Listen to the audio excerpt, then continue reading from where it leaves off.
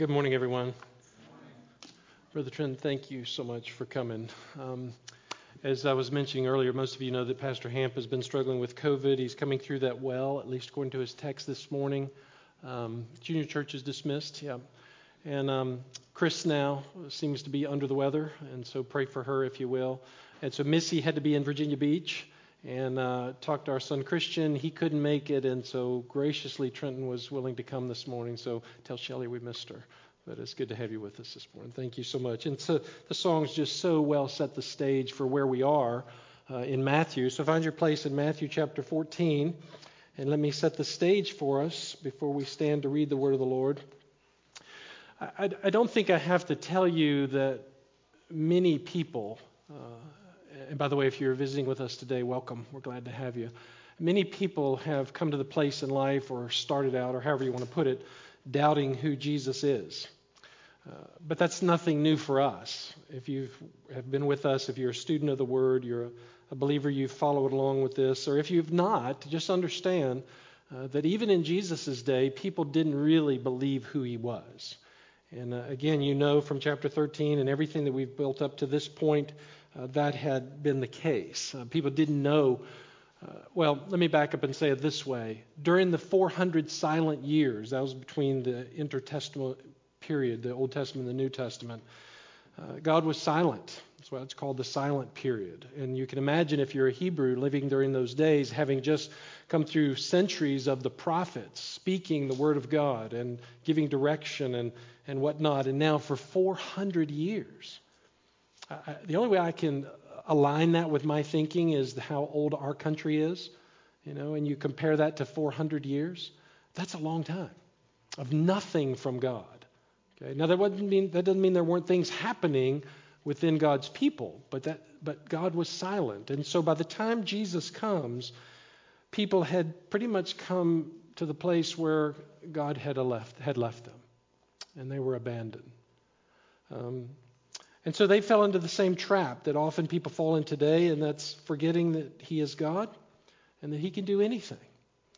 And so as you were just singing in worship this morning, I hope you understood and were just reminded that no matter how deep the oceans get, just to use the song, and thank you for that, Trenton, God is able to rise above anything that's going on in our life. And Jesus is proving that now as we're in Matthew. In fact, in last week's text, we got an example or had another example of how the disciples didn't really believe even themselves. And if you watch the progression, you know that Jesus started out with the Sermon on the Mount. He began to tell who he is, showing the people. He even addressed the Pharisees, the religious leaders, then some of the people who were starting to follow after him. And now it's time for the disciples to get a lesson in who he really is. And that's where we were last time as he told them to feed the 5,000. You remember that if you were here? And if the text says it was 5,000 men, and some commentators believe if you add the women and the children in there, just doing the math, could have potentially been as many as 25,000 people. That's a huge crowd. I think the JPJ only holds like 18. Okay, so imagine a crowd larger than that following after you and just needing you to do something. Well, now again, the time was come where the disciples needed to learn. And so we come to this passage, very familiar passage as the other, of Jesus walking on the water. Okay, so stand with me in Matthew 14. And we're going to read verses 22 through 33 and cover this particular section this morning. Immediately he made the disciples get into the boat and go ahead of him to the other side, while he sent the crowds away. After he had sent the crowds away, he went up on the mountain by himself to pray, and when it was evening, he was there alone. But the boat was already a long distance from the land, battered by the waves from the wind, for the wind was contrary. And in the fourth watch of the night, he came to them walking on the sea. When the disciples saw him walking on the sea, they were terrified and said, "It is a ghost." And they cried out in fear, but immediately Jesus spoke to them, saying, "Take courage, it is I. Do not be afraid." Peter said to him, "Lord, if it's you, command me to come to you on the water." And he said, "Come." And Peter got out of the boat and walked on the water and came towards Jesus. But seeing the wind, he became frightened and began to sink. He cried out, "Lord, save me." Immediately Jesus stretched out his hand and took hold of him and said to him, "You have little faith. Why did you doubt?" When they got into the boat, the wind stopped. And those who were in the boat worshiped him, saying, "You are certainly God's Son." Amen. You may be seated. Wonderful, wonderful story. Again, I'm sure most of you have either heard of that story or you've read it many times over. You've heard it in Sunday school, studied it. However, just a very, very powerful time in the life of the disciples and a very memorable and rememberable, if you will, story. And so as I studied this, I had a certain title for the message. But then, oddly enough, one night as I was wrestling with trying to sleep, which is kind of becoming a norm these days, I just felt like God was telling me that the title should be "No Room for Doubt." Now, understanding that this is all about Jesus. The Scriptures are all about Jesus. But there's great application that can be made from the text of Scripture to us. And so I see here again, similarly to what Jesus had just been dealing with in the 5,000, or the feeding of the 5,000, that Jesus now wants to help them with their element of faith. And we see that in the text here. And so I've titled it that for that particular reason. And I think it's a good fit because there's not one of us that doesn't doubt at times. There's not one of us that doesn't go through something or multiple things in life that cause us to have an element of doubt. Fear certainly, doubts, yes. Doubts come along where we have those times in life where we just begin to ask the question of why are things happening this way? What is God doing? Where is God? And on it goes. And I don't have to explain that to you. You know what I'm talking about. So I want us to see this morning what doubt does specifically. And I think you see this in the text and how effective doubt can be in a negative way. But we're going to make it positive. But we have to look at the negative to see the positive sometimes. Specifically, I'm talking about when it comes to doubting the Lord Jesus. Okay, now, if you're here this morning and you're saying, "Pastor, I've never once had a doubt in my mind scripturally," then you should come up here and preach this morning. I'd love to hear from you. But most of us have some element of not, and hear me when I'm saying this, I'm not talking about doubting the picture of who God is. I'm talking about in the storm of life when you've done everything that you know to do and you've processed everything that you know to process and still things don't quite make sense. Satan can get in there and he can twist things and cause us to believe things that are not accurate. And we got to guard against that. And I think the Lord is helping us with that in this particular passage. So just a couple points this morning. To doubt Jesus, number one, is to remove his authority from him. Okay, I want you to see the dangers. I guess we could title the message that way as well. What doubt does. And so number one, when we doubt, one of the first things we see in this text is that we're removing his authority from him. Notice in verse 22, immediately he made the disciples get into the boat. This is right after the feeding of the 5,000, and go ahead of him to the other side while he sent the crowds away. Now imagine again just being one of the disciples. Try to put yourself there for just a second. And you've seen this now. You've watched the Lord do an incredible and an amazing thing by feeding the number of people that he did, and you were a part of it because he got them involved. You remember there were 12 baskets left over. Well, Jesus didn't go and collect all the baskets. He sent the disciples to do this. So you're seeing all this. You're probably thinking, wow, this man is amazing. He just continually proves himself over and over again that he can lead and take charge of situations. He has all of that ability. And again, we saw that last time. And that was specifically two areas of ability that Israel really needed. Remember the 400 silent years. Rome had begun to grow in power astronomically. And Israel was severely under the thumb of the Roman emperor. And so they were looking for a leader. And so I'm sure their thought must have been, let's take him as our king. Let's do it now. Again, the crowds were supporting this. And that's kind of what happens, right?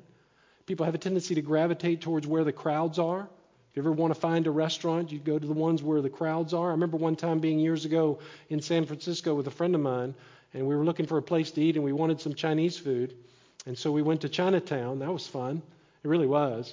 But we didn't know where to go. And he said, well, my parents always told me you go where there's the most crowd. And so we walked down the street and found the restaurant that had the biggest crowd and went in there, and it was awesome. I think he had octopus or something like that. It's kind of gross. But anyway, that's another story. I digress. But the people were doing just that. They were gathering together, and they were realizing that this Jesus had the ability to do what no man could do. And so they were, even according to John now, in John's Gospel, chapter 6, they were ready to take Jesus by force. It had gotten so bad, and now their leader was finally on the scene, they thought at least, and so they were going to take him by force, but Jesus wasn't going to have it because he knew that his time had not come, and it wasn't for the crowd to decide that either. That's God's business. God had come for a particular purpose, and his timing was perfect. And so the Lord sends them away, sends the crowd away as well, not just because he's a dominant personality. Some people might say, oh, well, he just had a command of human nature.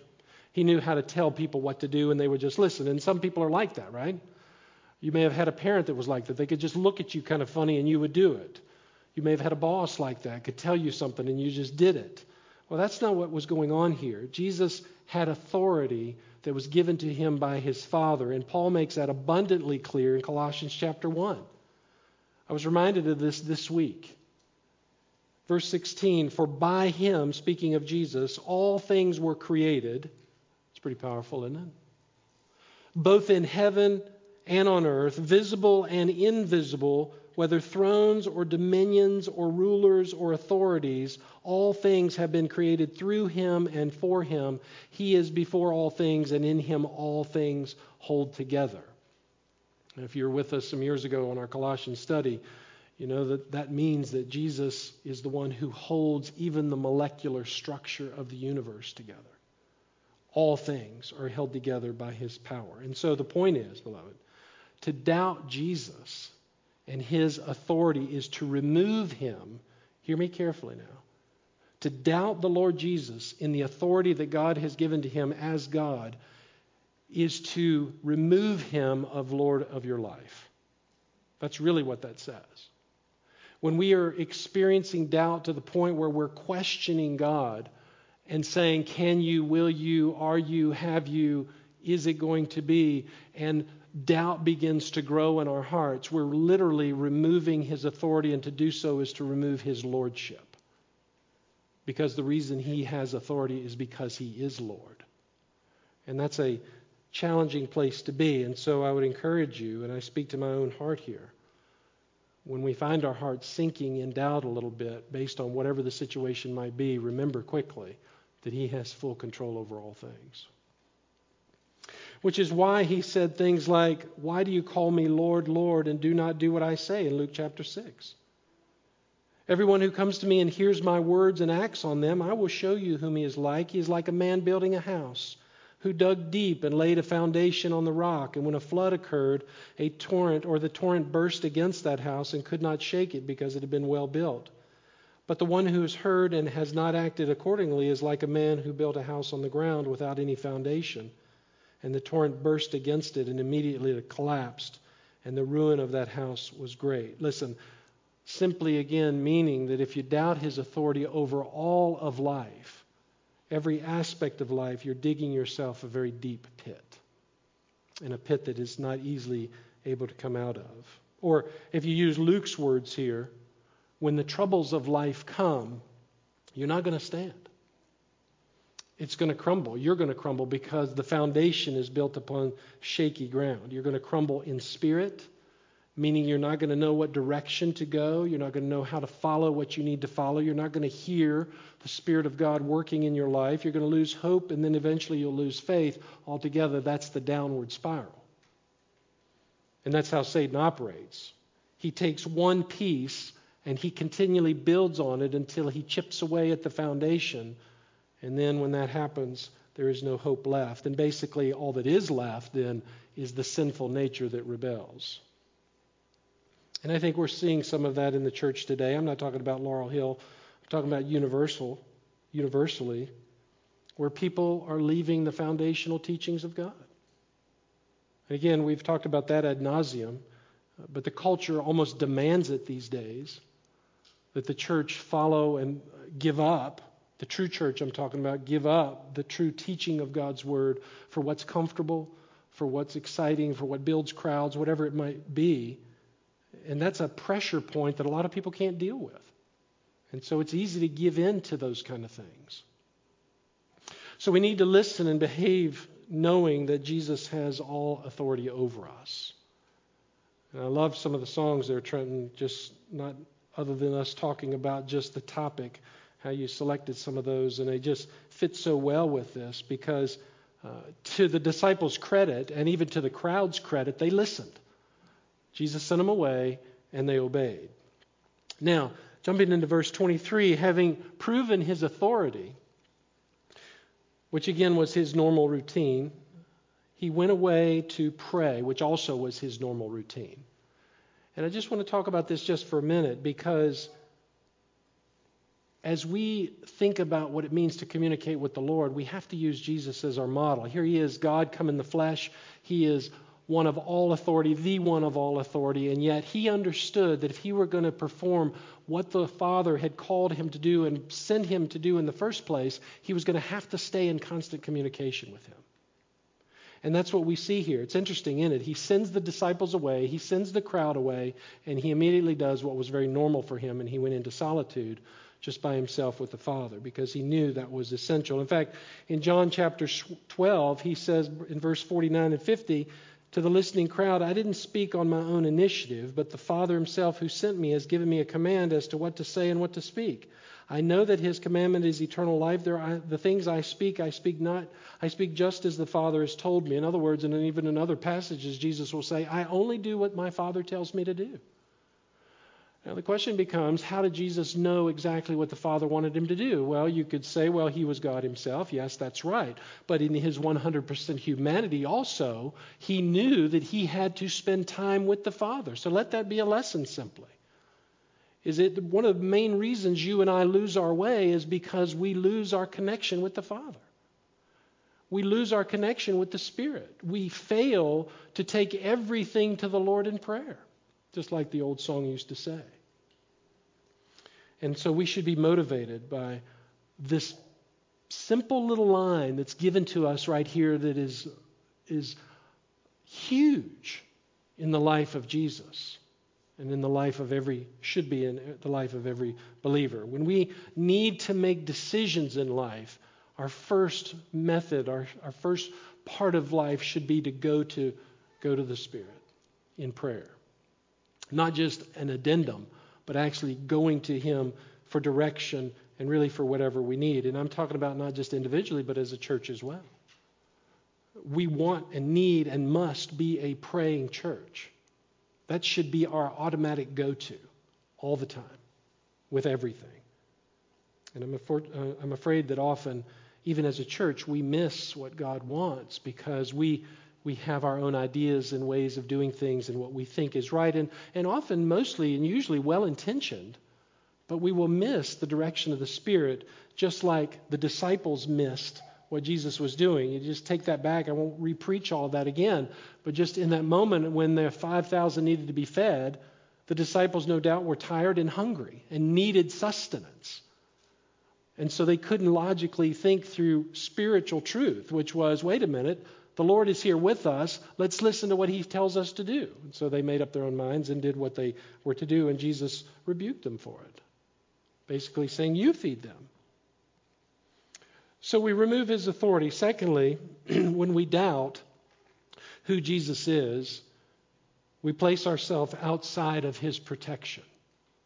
In other words, we remove ourselves from his protection when doubt begins to creep in. And notice while Jesus was praying, Matthew tells us here that the disciples were well on their journey across the lake. Okay? They'd been out for a while, which would be somewhere, most theologians and commentaries will say, somewhere about 3 to 4 miles out. But what they would typically do is they would stay at least to where they could see the shoreline. That was normal, to go across the other side.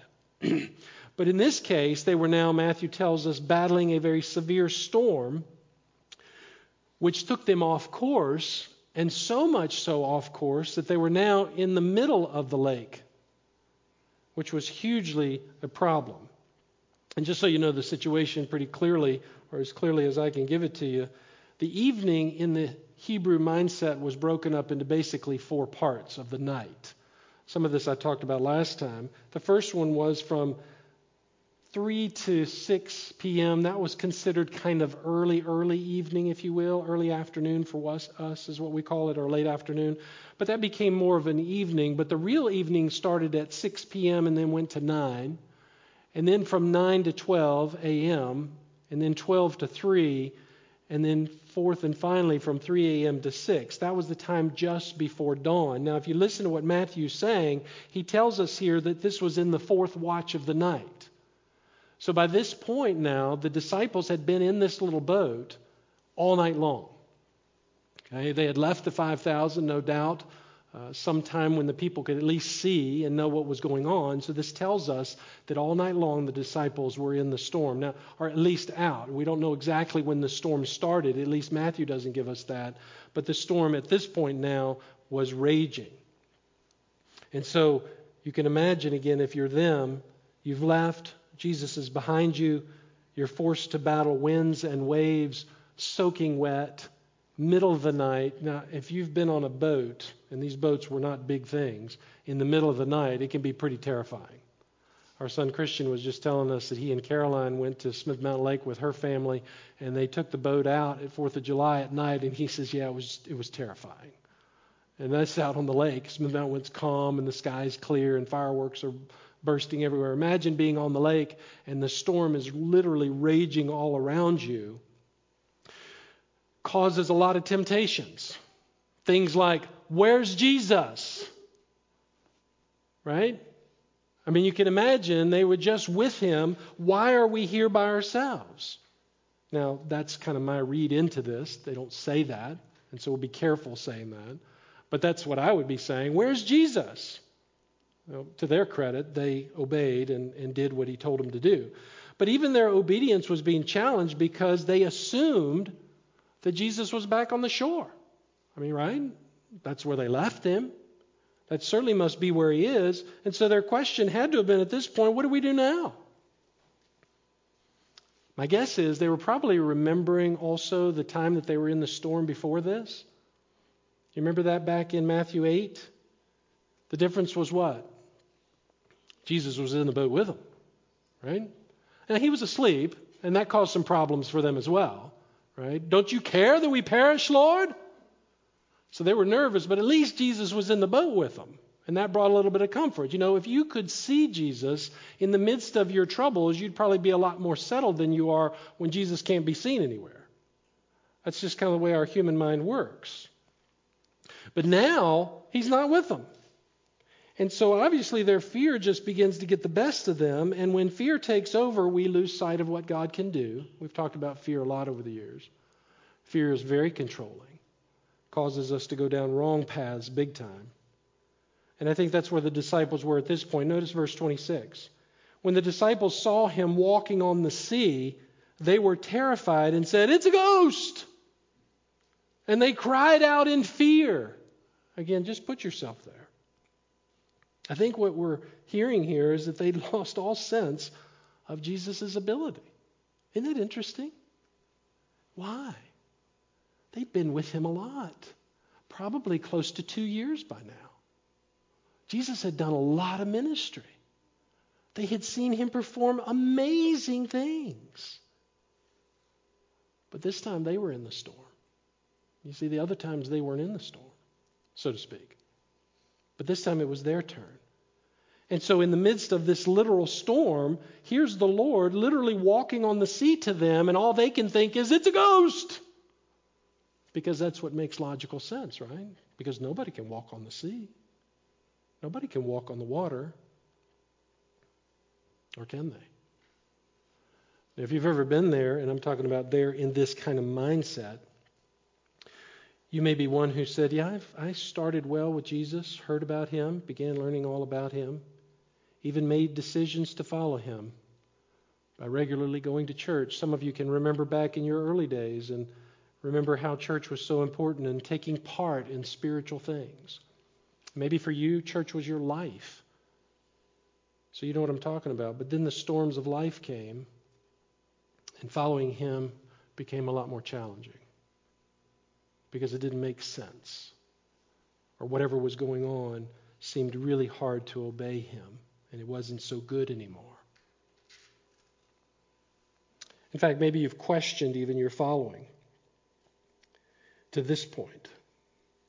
And so because of those previous storms in your life, you kind of say, I think it's a whole lot better to just stay on the shore of life, that is. It's a whole lot easier to just stay in this place and a whole lot more comfortable. It's easier. I don't have to deal with being out there with those folks who are in the storm battering them all over the place. I can dictate what I think is best and what I want from life.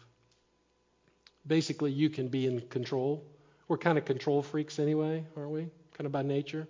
Anybody a control freak out here? Yeah, a couple of you honest. Our sin nature calls us and causes us to be awfully controlling a lot of times.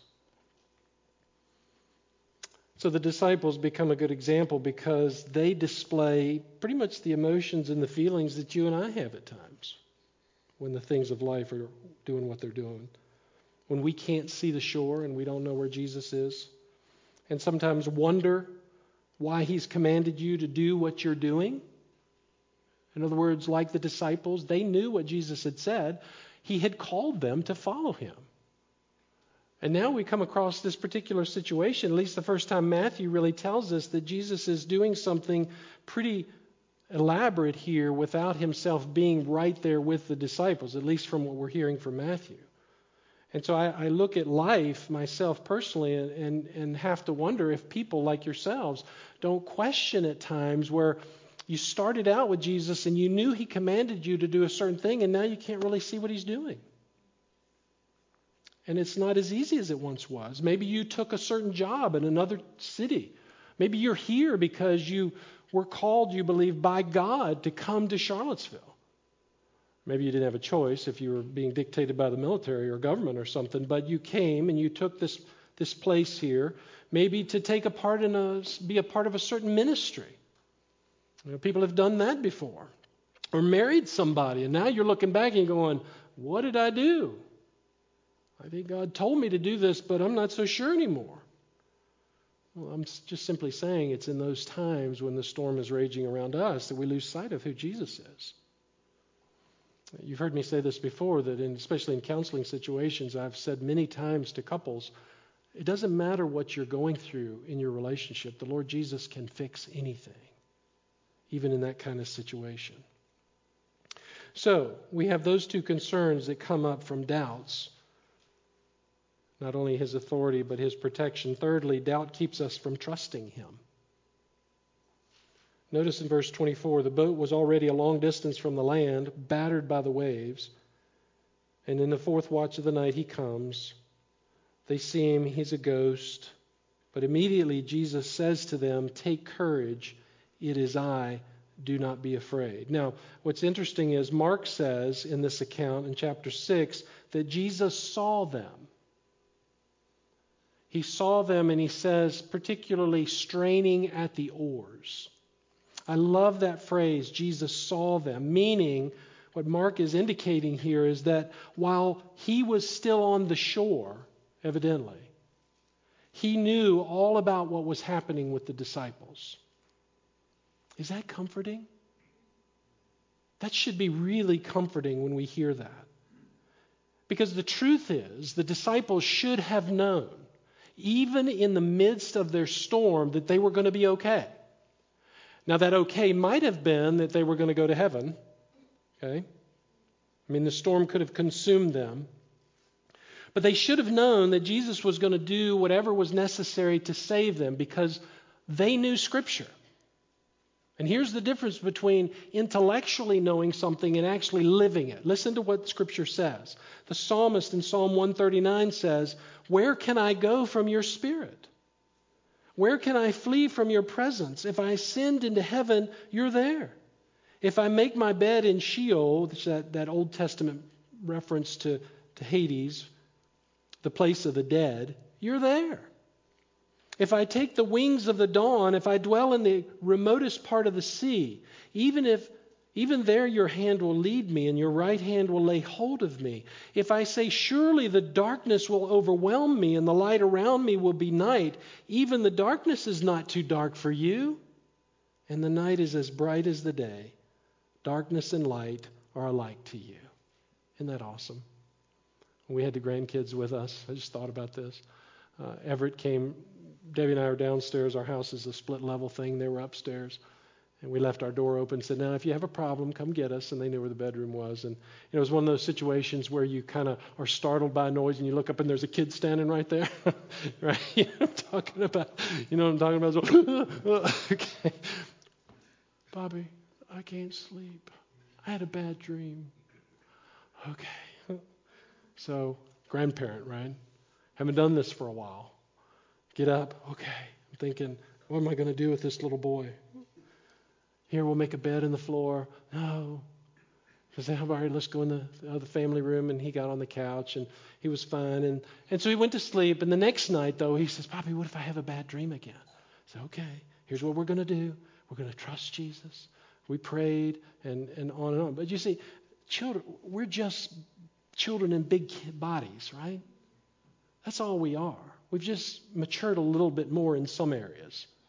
But when it comes to doubt and fear, we're no different than these little guys. And so I love this. Darkness and light are alike to you. I said to Everett, I said, look, it's okay. We'll leave the lights on. Papi and Gigi are downstairs, and you'll be all right. But don't you hear the Lord saying that to us? Listen, the darkness of your night is no big deal for me. The light, the storm in the daytime is no big deal for me. The psalmist also in Psalm 9 says, the Lord also will be a stronghold for the oppressed, a stronghold in times of trouble. Psalm 18:2, the Lord is my rock and my fortress and my deliverer, my God, my rock, in whom I take refuge, my shield and the horn of my salvation, my stronghold. And you know the psalm of Psalm 23. Even though I walk through the valley of the shadow of death, and we do, don't we? We do walk through the valley of the shadow of death. You've been there. When you don't know which direction to go, you just know I just got to keep moving, but I can't see anything. David said, I will fear no evil because I know you're with me. Your rod and your staff, they will comfort me. But you know as well as I do, just like the disciples, those Old Testament scripture, they would have known those. They would have known them well. There are times when the storms just get overwhelming and they cloud out the truth. So I think we need reminding, and the Lord knew they needed reminding. They needed reminding that the Lord is good all the time. Amen? He's patient. Aren't you thankful for that? He's merciful. He's gracious. He's always willing. Have you ever noticed this about him? He's always willing to prove himself again. Isn't that amazing? The times where you just are so certain and you rejoice and you worship him because you've seen him do great things, and it doesn't take long before the next storm comes and you're going, oh, is he going to do this time? Is he going to provide for this or take care of that? And God says, hey, I know you're like little children. Just know that I'm the same God, and I know what I'm doing with you. He knows what we're dealing with, and he's always willing to help. And he did help, right? In the midst of their storm, he did an amazing thing. He comes walking on the water. But the disciples didn't recognize him again. In fact, they think he's a ghost, some apparition. Their minds were really playing tricks on them. And again, you can understand that. Again, because who walks on water? No human being. Well, I think that's the point that Matthew is trying to get across to us, because that's what he's been trying to get across to us the entire time since we started this book, that this is not just an ordinary man. This is God himself. And he's put him on display throughout all of the text. He is the God-man. And as God, he knew the disciples' situation and was more able to meet their needs than anything else, even in the midst of this brutal storm, even if it meant he would come to them walking on the water. And you say, well, sure glad he did that for the disciples, because I doubt he'll do that for me. No, maybe not, but he did something better. He actually hung on a cross for you, which was far bigger than walking on the water. So as you think through all of this, we really learn that there's no reason to be anxious about anything, is there? I mean, nothing, no matter how hopeless it is or how threatening the situations of life may be. No storm, beloved, is beyond the ability of God to keep us safe. Now, again, that safe may be that he takes us home. That's not so bad, is it? Such a bad deal? I guess what we're saying here and what the disciples are learning is that following him is not always going to be an easy path. In fact, Jesus made that very clear. The path to heaven is very narrow, right? You remember that in his sermon? It's jagged, it's steep, it's treacherous. Very few find the way, but yet that's the place where he will be, and that's the place that we're to walk. Somebody once said the place of security is not the place of favorable circumstance, but the place of obedience to God's will. Boy, that's powerful. Let me read that again. The place of security is not the place of favorable circumstance, but the place of obedience to God's will. Meaning, don't try to decide for God what's best for you. Just follow him. Be purposeful to let him have whatever it is that you're trying to control and let him take it. What he wants from us is obedience. Why? Because he loves us.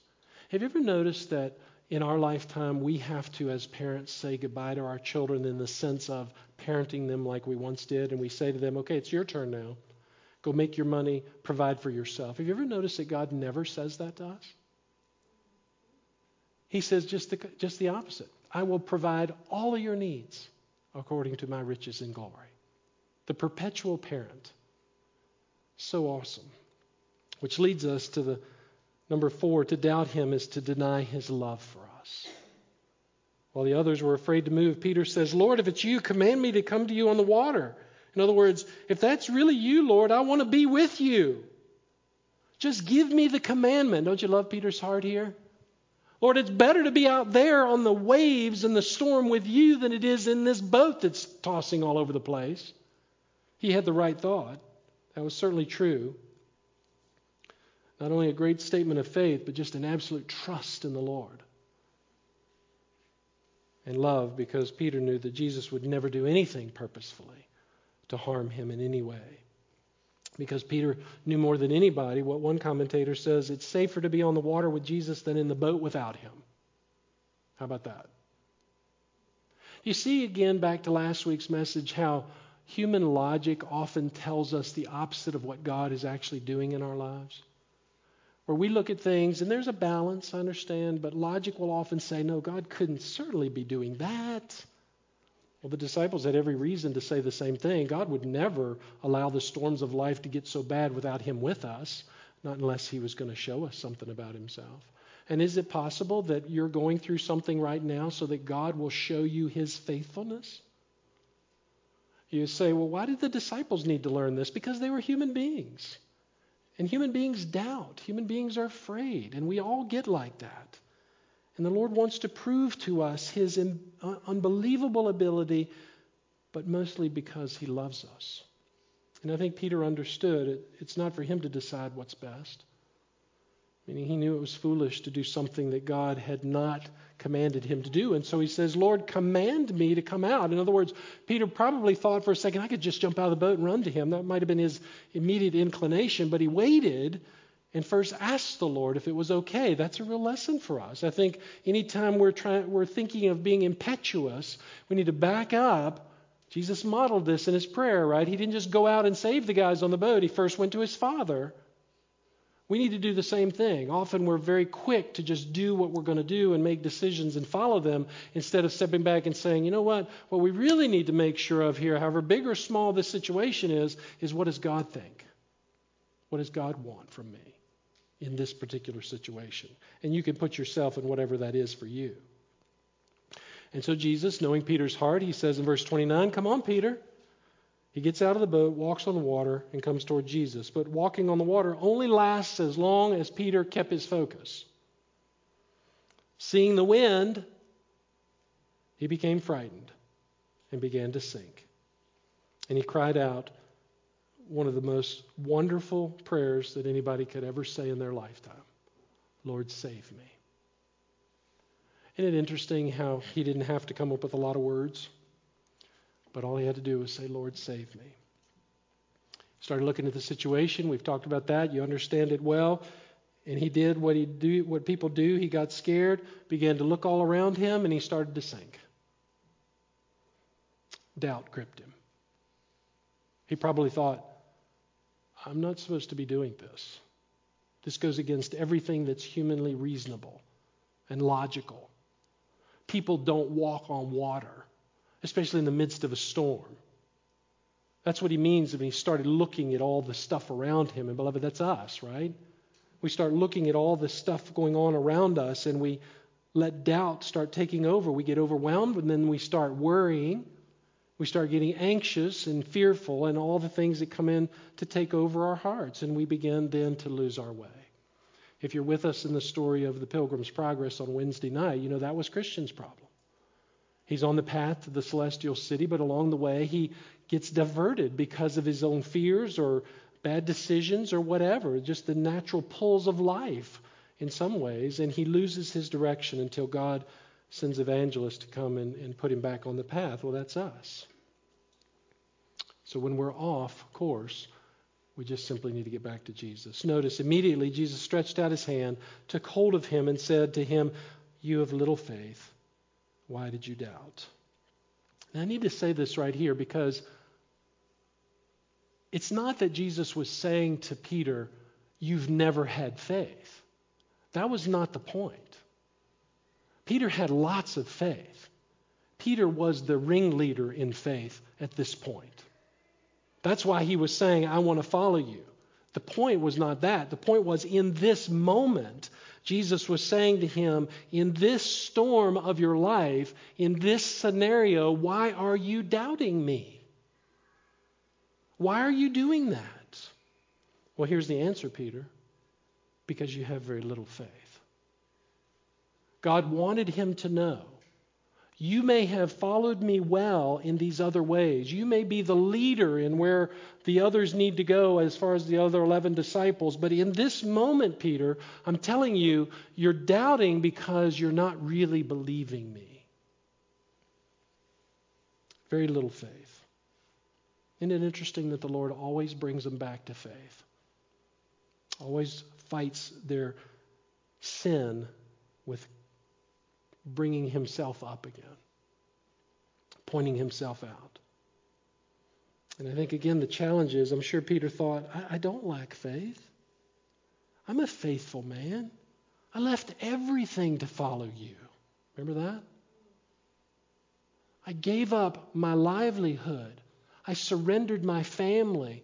I've suffered through ridicule and the pain of all of what it means to do something crazy like follow a Jewish teacher, which would have been somewhat normal then. But Peter did understand, and we have record of this in the text. We've left everything to follow you, Lord. And so I'm sure in Peter's mind that statement might have been a little strange. What do you mean? I've lost faith. Not like the other people who denied you, probably thinking about the people from his own hometown in Nazareth. They left you. They denied you, not me. And all that's true. The Lord could have said, yes, that's true, Peter. But I think what the Lord wanted Peter to know was faith is the key to everything. Faith is the key to everything for the life of the true believer. Everything. Trent, I'm so glad again that you had us repeat those lyrics that you did. Because there are lines in the song that the writer, whomever, and I don't know the music well enough to know, but was able to say, this is what we stand on. We constantly go back to the Lord in everything, not just at certain times, but in everything. That was Jesus' model. Go to the Father, go to the Father, go to the Father. Every day, every moment of life is to be lived in faith, believing that God is in control of no matter what it is, and that all He wants from us is to trust Him. Trust Him. Not look at the situation, but look at the situation and say, aha, but we have a God who can get us through this. And He will provide. And let me close with this. One last thing. This is beautiful. Verse 32. When they got into the boat, what happened? The storm stopped. Now again, don't you just kind of love how the Holy Spirit does stuff like this? It's like, let me just remind everybody reading this. The storm is raging, and all of a sudden they're in the boat, and well, you remember that from Matthew 8? Jesus says, "Peace, be still," and immediately it was calm. Same thing happens all over again. But listen to this. John takes it a little bit further and says, here's something else that happened. You don't have this in Matthew, but if you go to John 6:21, John tells us immediately the boat was at the land to which they were going. So not only did the storm stop while they're in the middle of the ocean or the middle of the sea, but they're immediately transported to the shore. It's like, whoosh, whoosh, whoosh, boom, right there. And it gives more credibility to why Matthew tells us they worshiped him, saying, you certainly are God's son. Nobody can do what you do. And I have to believe Jesus would say, good job, guys. That's what I wanted you to know. I really am God, and I can do anything. Beloved, are you amazed at the work of God in your life? Sometimes I stand amazed at the work of God. I think I stand more amazed at the work of God in the times where I don't think God is going to really be able to pull something off. You know what I'm talking about? Or you know logically and you know intuitively your faith is there, that you believe God can do it. But there's that thing inside of you that's a part of your sinfulness that says, but. Just that little 3-letter word. And then he does something and you're just overwhelmed by him. You're just so blessed. And he proves again himself. After the years and years and years of walking with him, you just stand fixated. And all you can do is just worship him. Wow. Man, did you see that? Was that incredible? Boy, he's awesome. What an incredible God. I have to believe I'm filling in the gaps for the disciples. You imagine the conversation? What just happened? All I know is we were feeding 5,000 people. That wasn't supposed to happen. We take up baskets full of food, and the next thing I know, we're sent off into the boat, and we're rowing like we normally do, and that would have been a very normal thing. This big storm comes up. They're terrified because they don't know what's going to happen. They're pretty sure they're going to drown. Jesus comes walking on the water, and then the next thing they know, they're on the shore. Oh, let's not forget Peter walks out to Jesus on the water too. Did I see what I just saw? The sad part, I think, and I don't want to be negative here because we really are going to close, but the sad part to me is that the disciples would still need more, right? They would still need more proof, just like the rest of them. When Jesus was finally taken to be crucified, or when he was taken to be judged, what did they do? They scattered. Doubt took over again. Fear took over again. But Jesus, in his kindness and his graciousness, his mercy, showed up on the day of resurrection and said, boys, boys, boys, you don't need to be afraid. It's me. It's me. And so don't be ashamed or don't belittle yourself because you struggle at times. Just understand that you have a God who loves you and he knows your weaknesses. I'm thankful he knows my weaknesses, even more than my wife knows my weaknesses.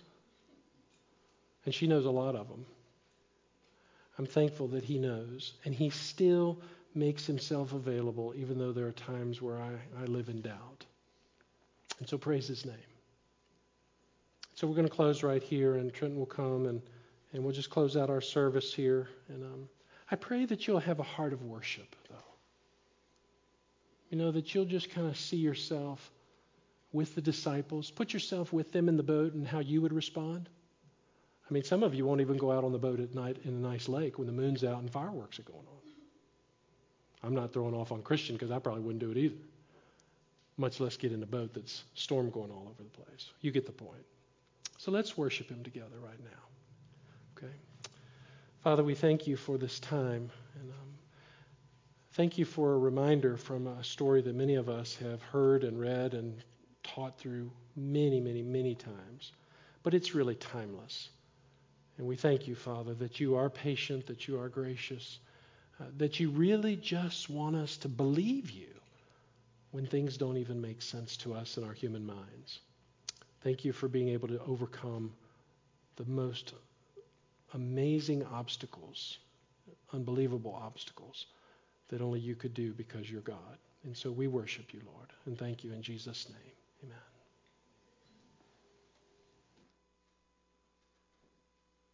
Well, I invite you to stand and sing this closing song together. Who am I that the highest King would welcome me? I was lost, but he brought me in. Oh, his love for me. Oh, his love for me. Who the Son sets free, oh, is free indeed. I'm a child of God, yes I am. In my Father's house, there's a place for me. I'm a child of God, yes I am. Free at last he has ransomed me, his grace runs deep. While I was a slave to sin, Jesus died for me. Yes, he died for me. Who the Son sets free, oh, is free indeed. I'm a child of God, yes I am. In my Father's house, there's a place for me. I'm a child of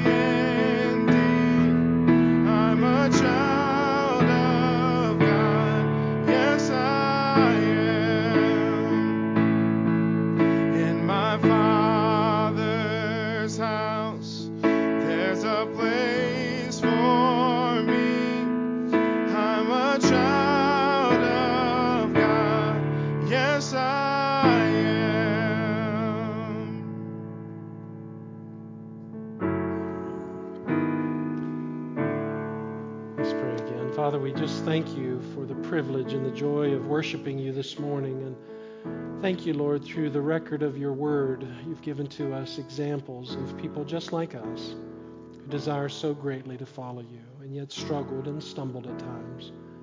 Thank you, Lord, that you're a God of second, third, fourth, fifth chances, and you continually prove yourself.